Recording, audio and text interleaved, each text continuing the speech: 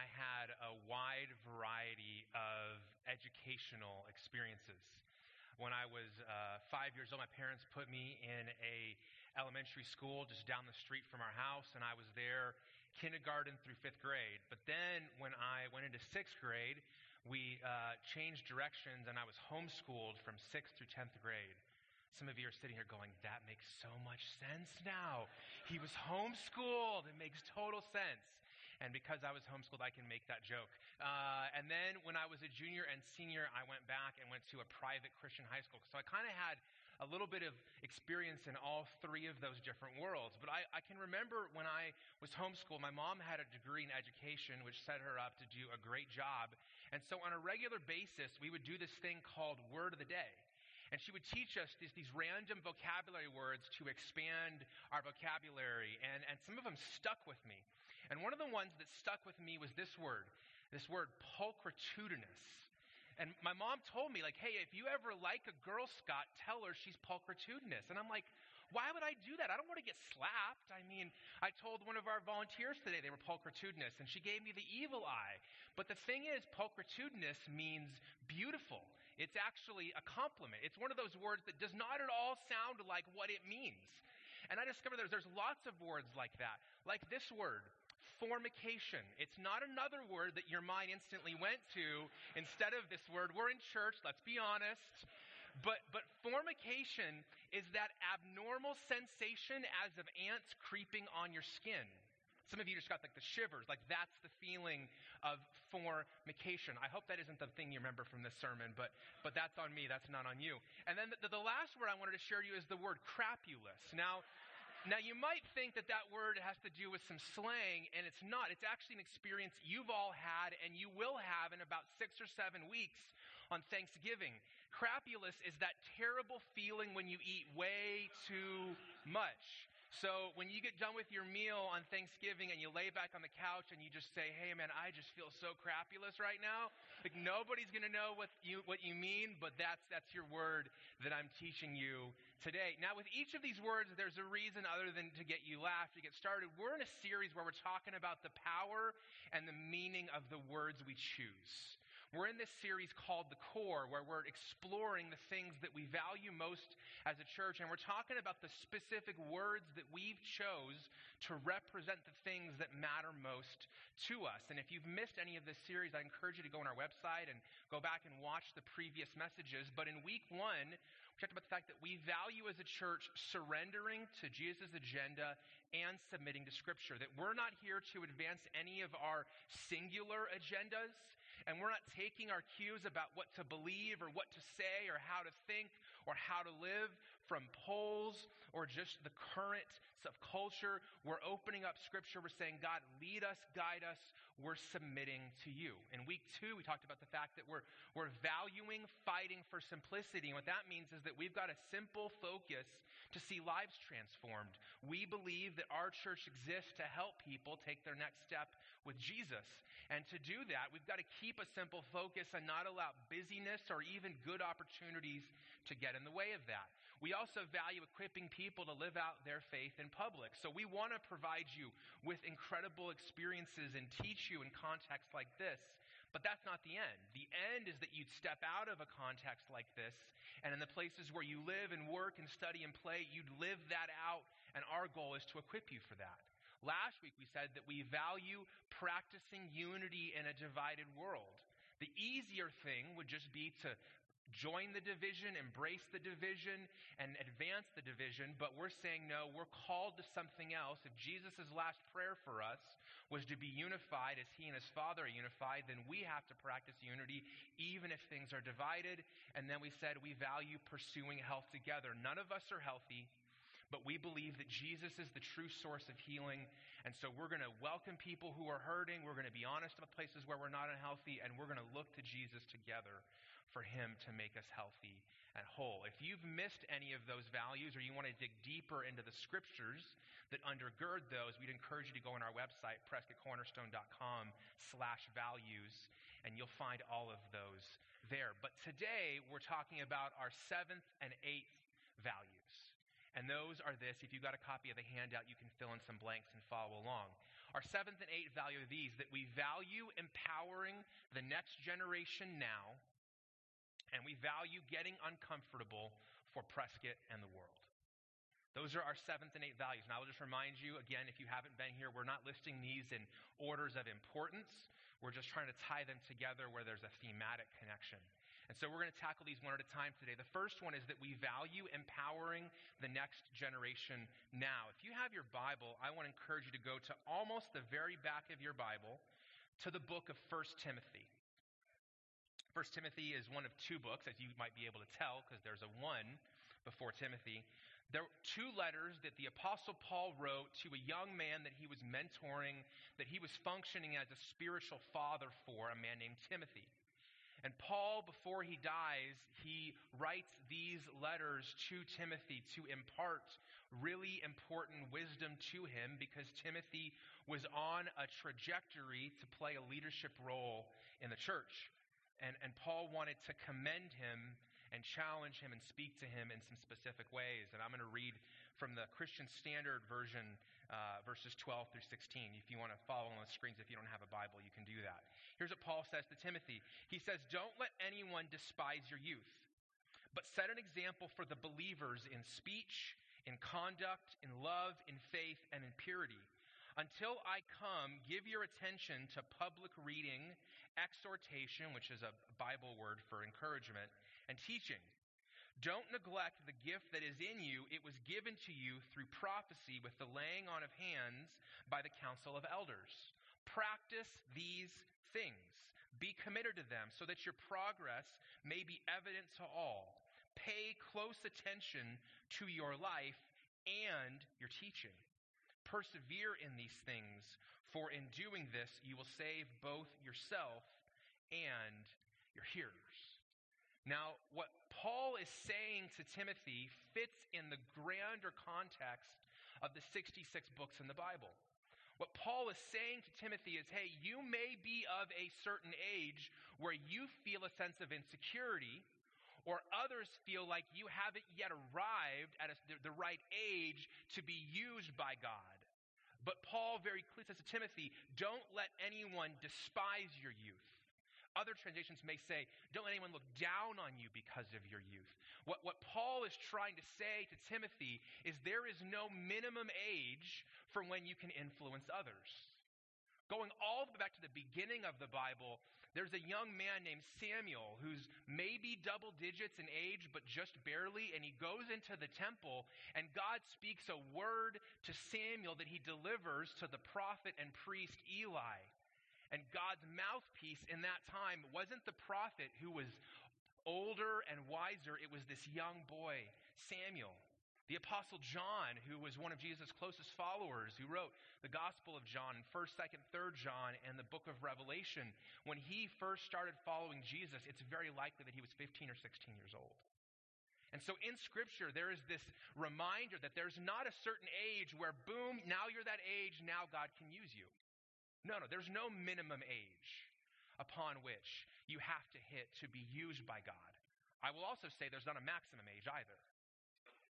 Caleb at 85 in the book of Joshua says, give me the hardest task, because if I'm not dead, then God's not done with me. And what we see in this message to Timothy is some messages that are important if you are a young person, but they're also relevant no matter what your age is. He says, pay attention to your gift and talent and to your character. He says, watch your life, but also watch your teaching. And we're seeing great examples of leaders in the church today who would be wise to heed this message. They've got incredible charisma and giftedness. They can teach. But their life is not one that you would want to mimic in any way. And so what Paul is saying to Timothy is he's saying, I want to empower you to right now not be looked down on or look down on yourself because of your age, but recognize you have an opportunity to be used by God. So pay attention not just to what you teach and your giftedness, but pay attention to your character. And this is such a pivotal message. Because even back then and all the way till now, there is often a culture in the church that's kind of like what happens when you go to the deli counter at the grocery store. And you pull a number and you wait your turn. So often in the church, we say, hey, yeah, you can wait your turn, and when you're older, then you can lead or then you can have influence. Hey, when you're a certain age, then you can be a part of shaping the future of the church. I can remember as a teenager, I had a pivotal experience where the culture of the church I was in was so counter to this. Right at the end of my 8th grade year, we lost our beloved student pastor. The two things I remember about him is that everybody loved him and he loved Pepsi.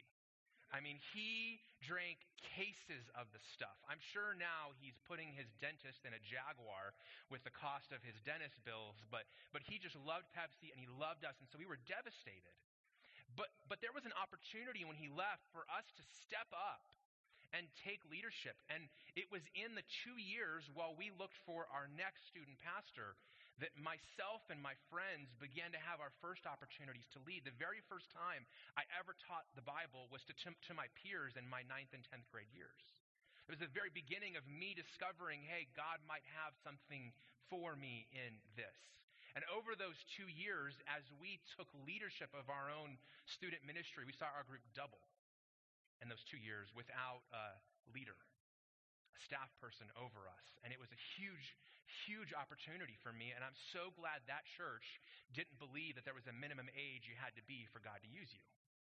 But if you fast forward, I went on staff in my 20s at a much larger church. And I had a very different experience. The door wasn't open, the door was locked shut. If you weren't over the age of 55, you didn't hold any significant leadership role both on the staff or on the board. In fact, I heard people say, no, yeah, young people don't get to influence around here because they don't give enough. If you tithe, then you can make decisions. And in that environment, I got so frustrated because I felt like I wasn't old enough to be used by God, and yet I would read passages like this, and I go, man, there's no minimum age. And that's why I was so gratified when I stepped into Cornerstone, that the culture of Cornerstone was one in which there was a value before it was ever stated on paper of empowering the next generation now. I saw that on Sunday mornings we didn't have student programming so that students could serve. And today, in our children's ministry, half of those who volunteer in children's ministry are under the age of 18. On Sunday morning, I can remember vividly, we were still at Yavapai College, and on the stage over here was a student who was playing the role of music director. They were directing the band and directing the music. They weren't the ones singing, but they were the one who really was moving things, making them happen. Back on the back at the audio board position we call A1, there was a student under the age of 18 who was running everything that you could hear. And then upstairs in the camera area, working with the live stream so that over 100 people could watch from home, there was another student under the age of 18. We would not have had church that day if those 3 minors had believed that they could only have minor influence in the kingdom of God. And so as a church, over the last few months, as we've been wrestling with our values, this value of empowering the next generation now came to be, and I want to walk you through the language we've written. We say, as young adults are abandoning their faith in high school and college, we seek to equip and empower the next generation to serve and lead today. The next generation is not going to wait around until they turn 25 or 30 or have kids to play a role. They'll just go play that somewhere else. And so we want to empower the next generation now to not only serve, but also play leadership roles. And so in our student ministry, we're seeing students who are taking responsibility now, serving on the student band, which becomes an opportunity for them one day to step in and lead on Sunday mornings. Students who figure out how to run a soundboard on Wednesday nights, then are running a soundboard on Sunday morning. Students who are serving in service projects once are now stepping up and serving every week on Sunday morning. In our Cornerstone Kids ministry, this fall, we're equipping families to activate the times when you have dinner, to use that as an opportunity to begin equipping and empowering your kids now with the faith that they will need to one day own when they're no longer under your roof. We say we invest in our children and students, inspiring them to own and guiding them to practice their faith in real and meaningful ways. It's not enough to tell somebody who's young what they should believe. That's not enough. We have to actually inspire them to be able to own that for themselves and then help them and guide them to practice it so that they have very real experiences, not only owning their faith and expressing it in their own language, but practicing it and living it out in the world. And that's why our goal is each week we seek to have students visibly serving in the life of our church. Because unless students see other students that are serving, they're not going to believe us when we say we empower the next generation now. Because all of us do what students do. They listen to what you say, but they watch what you do. And they believe what you do more than what you say. As the famous poet once said, what you do speaks so loudly, I can't hear what you say. And so if we're going to empower a generation now, then they need to see their peers serving and leading and contributing. And they may be the next generation, but this has to now be their moment. And we value that.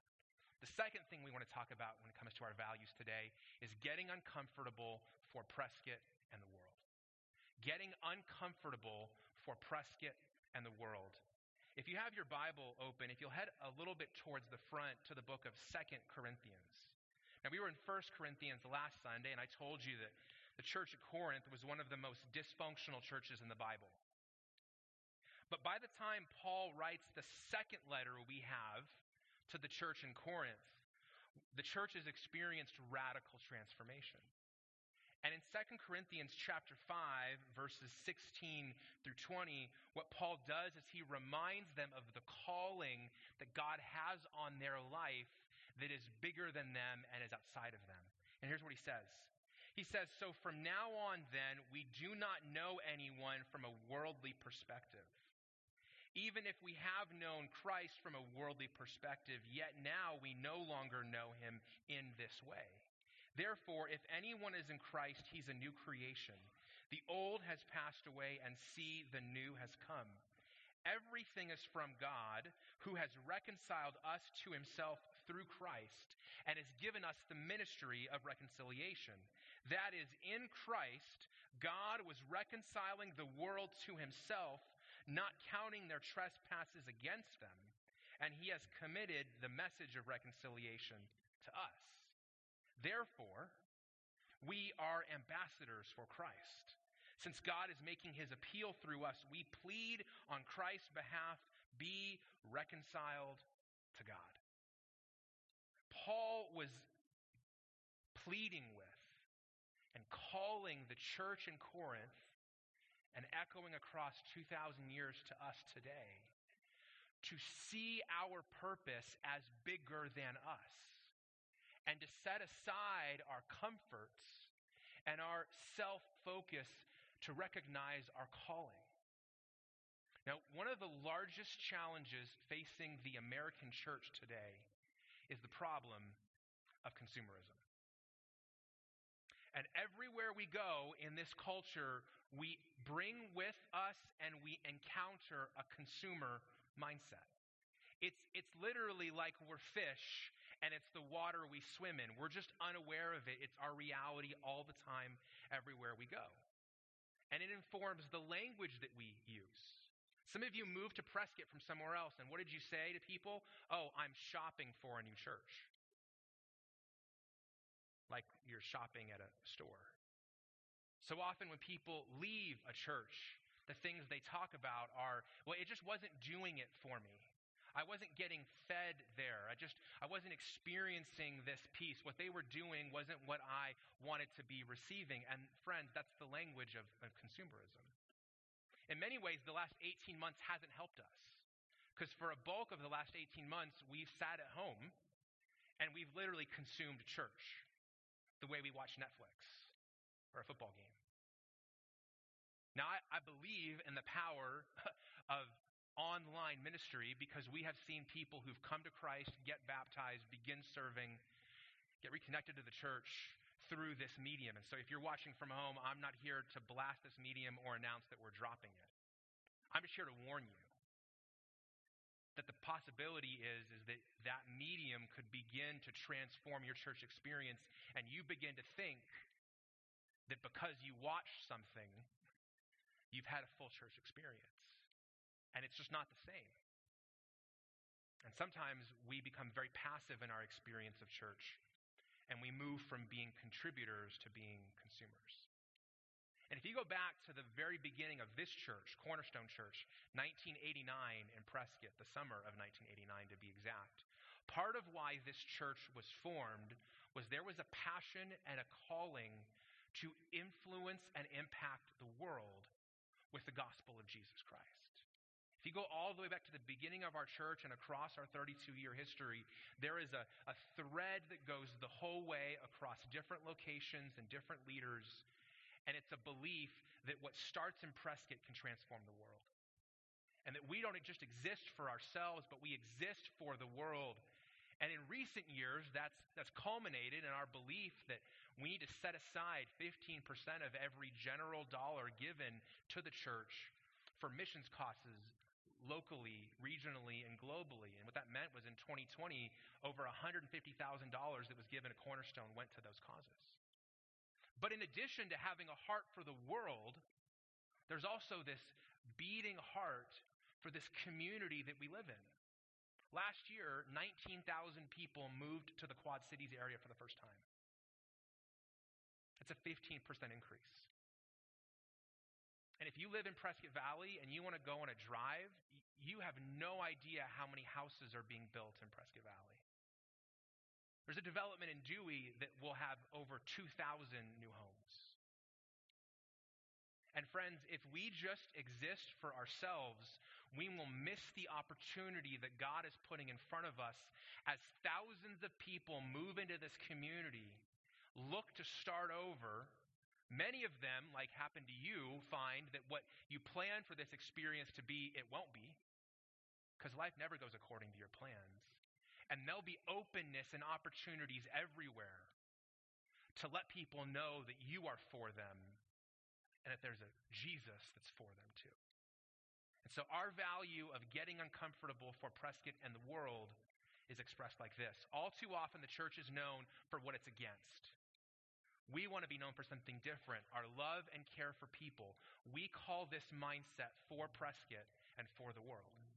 And this happened just on Friday. Earlier this summer, one of our staff members ended up in the ER. I was in the ER too, but I missed this because I went in the middle of the night and it was a very quiet time. This staff member ended there with a family member and it was just chaos. And he came back to us and said, hey, I feel there's an opportunity to love and serve the staff members in the ER because I just could see the exhaustion there. And so we actually have somebody who attends the church who works in the ER. And so I messaged her and said, hey, this is what our staff member experienced. Is that reality? And she said, yeah, totally. Most of what's stretching us is not COVID now, it's population growth. And so we began brainstorming, and a person who attends Cornerstone made a very generous gift. And so on Friday, we rolled into the ER department with 4 carts filled with over 900 snacks, 100 handwritten cards written by our students and our kids, 70 coffee cards because every nurse could use some coffee, and we delivered them to the staff of the emergency department. And not only was there smiles and laughs, conversations, but what happened after we left was that staff member at the hospital who also attends Cornerstone began to have very different conversations with her coworkers about our church because our church was now for them. And the invitations that she'd been making for a long time, there was a new openness to, because they actually believed her when she said that her church loved the community.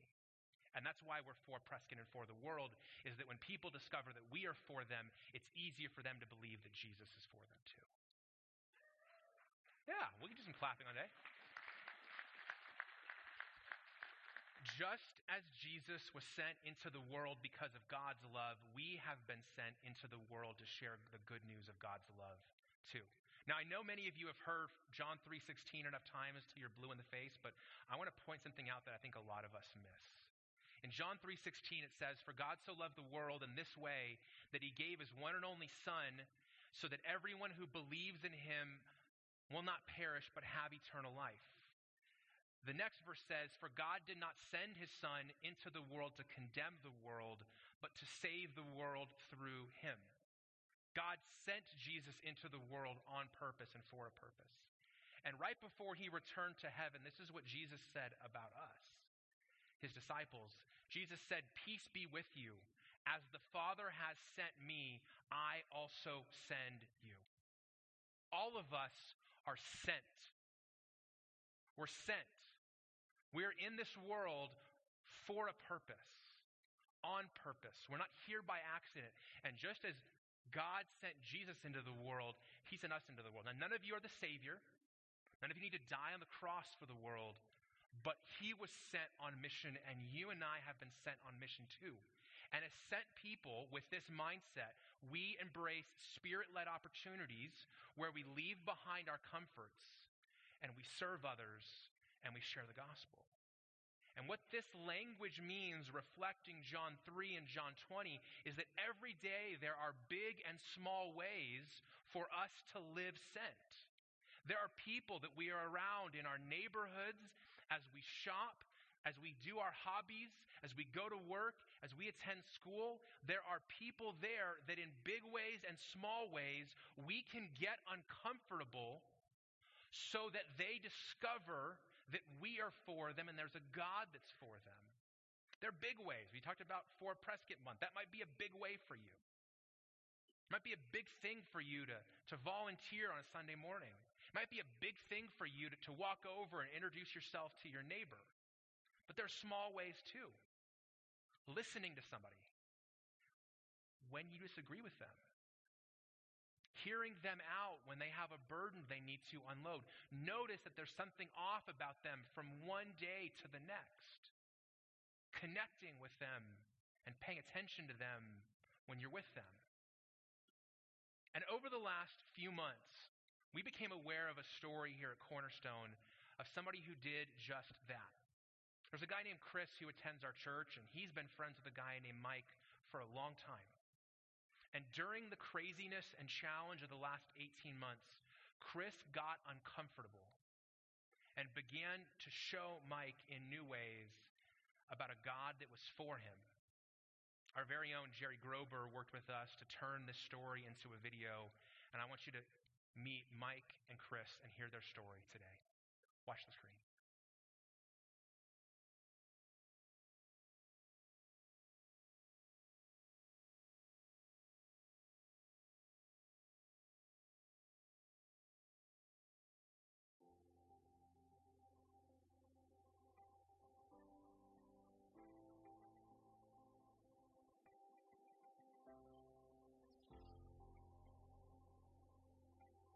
Yeah, it kind of just started. Mike and I have been friends for a long time,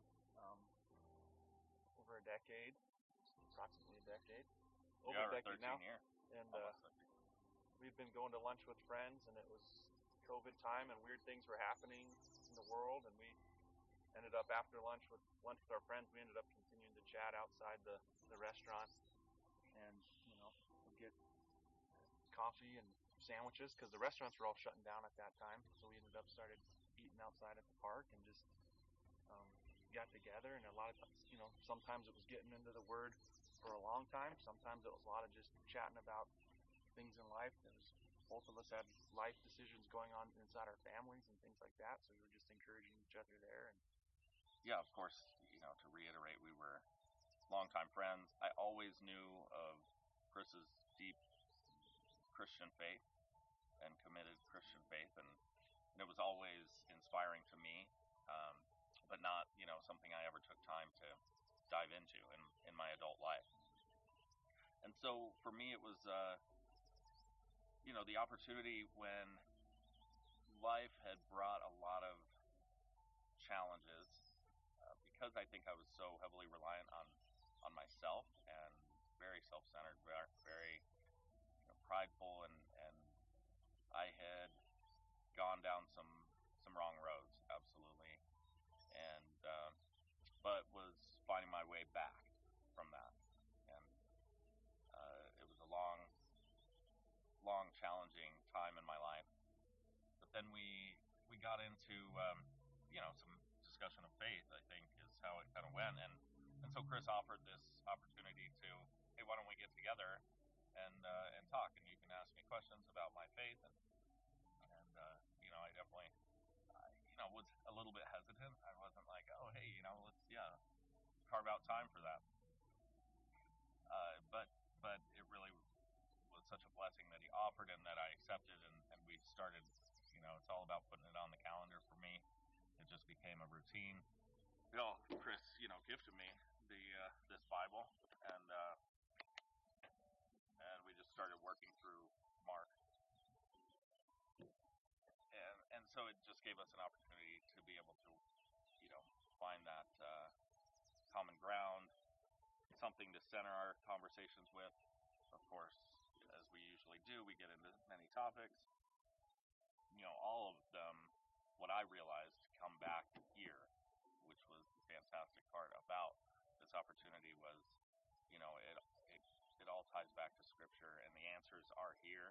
And that was the funny part for me is like, okay, I'm asking questions, and I realized for me it was my whole life I've been, asking all these questions, wanting to question, the authority of the Bible and the authority of Jesus, and I wasn't listening to the answers.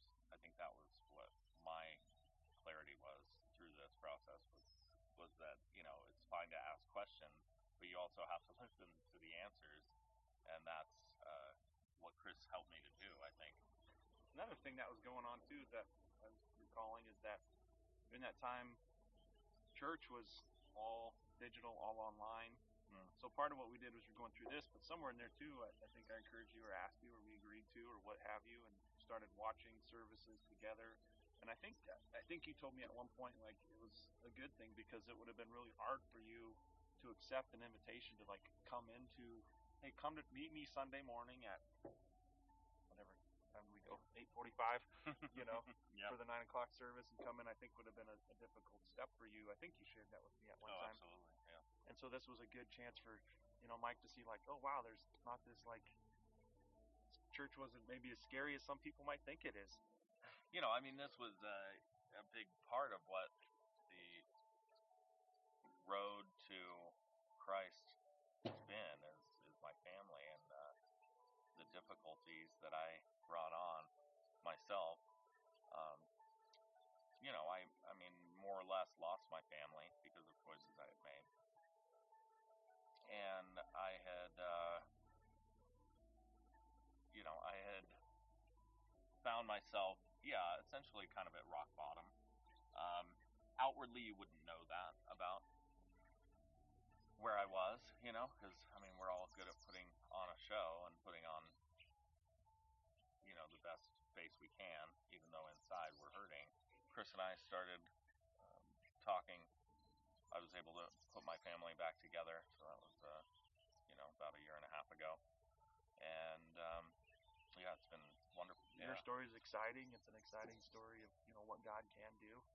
Really, what the Lord asks to do is that we confess with our mouth that Jesus is Lord, and one of the best ways to do that is to pray. And what are we praying? We're trusting that Jesus is the Son of God, that He died on the cross, that He rose again, that's how we become followers of Him. That's our only way to heaven because that's the only way we can be redeemed.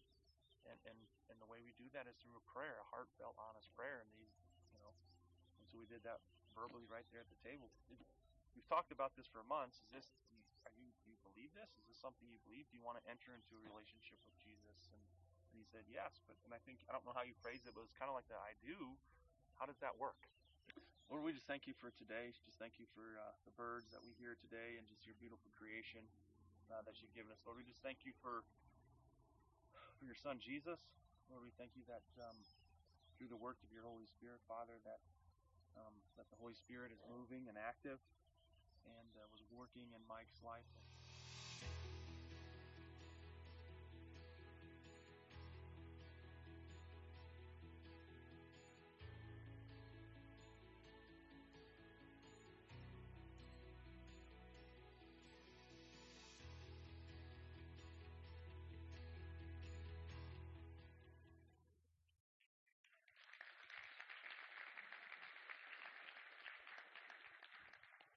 I'm just grateful that somebody who didn't know how it was going to go when they offered their friend a Bible and a chance to meet loved their friend more than they loved their own comfort. And that's what happens in all of our lives, is that we have to decide, do we like being comfortable more than we want to be a part of what God's doing? And so today I want to share some next steps with you that I think will lead you to take some similar steps that you saw play out in that video. The first one is I want to invite you to look for small ways to leverage your voice and your presence. If you're not a student or maybe just getting into your 20s, you can probably remember some pivotal conversations that happened with people when you were in that period, both good and bad. It's funny how even one word or one sentence or one conversation with a teacher or a parent or a coach will stick with you for decades. You don't have to give a long soliloquy or deliver a 35-minute sermon. You don't have to have all the answers. But all of us are where we are because some people along the way chose to use their voice and their presence in our lives for a purpose. So I just want you, with whoever it is that's in your life that is part of that category of the next generation, I want to invite you, just look for small ways to use your voice and your presence for their good and choose to be part of helping them and empowering them as opposed to disempowering them and holding them back. Number two, I want to invite you to get involved in For Prescott Month and serving on Sundays. As I mentioned, out in the lobby when you leave today, there's a big board out there that you can sign up for projects. If you're watching online, it's our website, prescottcornerstone.com/forprescott. And we've got more projects, but we want to make sure that we can staff the ones that we've already released. And so if we can staff those this week, we have some others in development that we can roll out next week. And again, that website is there. Also, we want to encourage you that we're excited to go back to the college, but I will just tell you, it's a bigger space, which means it takes more people. And there are a lot of people who've been getting uncomfortable for a long time that would love some people to get uncomfortable with them. And we'd encourage you that if you've been impacted and in some ways you've consumed what others have contributed, how can you be part of contributing so other people can experience that as well? And then number three, look for opportunities to get uncomfortable and share the gospel. There is this weird stigma in the church that if God is in something, the longer you go, the easier it gets. And that just doesn't work in the pages of this. The sign of God being in something is not that everything is getting smoother and easier. The Apostle Paul, who wrote the bulk of the New Testament, would have some serious questions about that reality because that was far from his experience. When he committed to share the gospel, everything got harder. And so if we're going to change and impact this world, it's going to be hard. It's going to be uncomfortable. It's going to challenge us to love people and love Christ and love his mission more than we love our comfort. And Mike would be where Mike is today if God hadn't used the discomfort of Chris in his life. And I think there's probably people in your life that are like Mike too. How can you get uncomfortable to share the gospel with them? Let's pray. Jesus, we thank you for the clarity that you've given us as a church about what matters most to us. And now the challenge is we have to live it. It's not enough to say that we value these things in the same way that a generation is looking at us and saying, hey, do you really practice what you preach? Are you really going to live out the things you say you believe? We, now that we have said these are the things we value, we now have the challenge of taking these values and embodying them. And Jesus, we're inevitably going to discover that there's nothing that we perfectly live out. All of us are imperfect examples. All of us fail to practice what we preach. But in those moments when we discover a gap, Jesus, you long for us to meet you in humility and repentance. Because your grace is more than sufficient for our weaknesses. Your mercy is more than sufficient for our mistakes and our sin. And there's no condemnation for those who are in Christ Jesus. There is conviction, there is repentance, and there are fresh chances. But Jesus, we pray that we would come to you today longing to be used and humble enough to recognize that there's still some places you need to do that work even in us. So we pray that you meet us here as we celebrate and reflect on what you've done for us. In your name we pray, amen.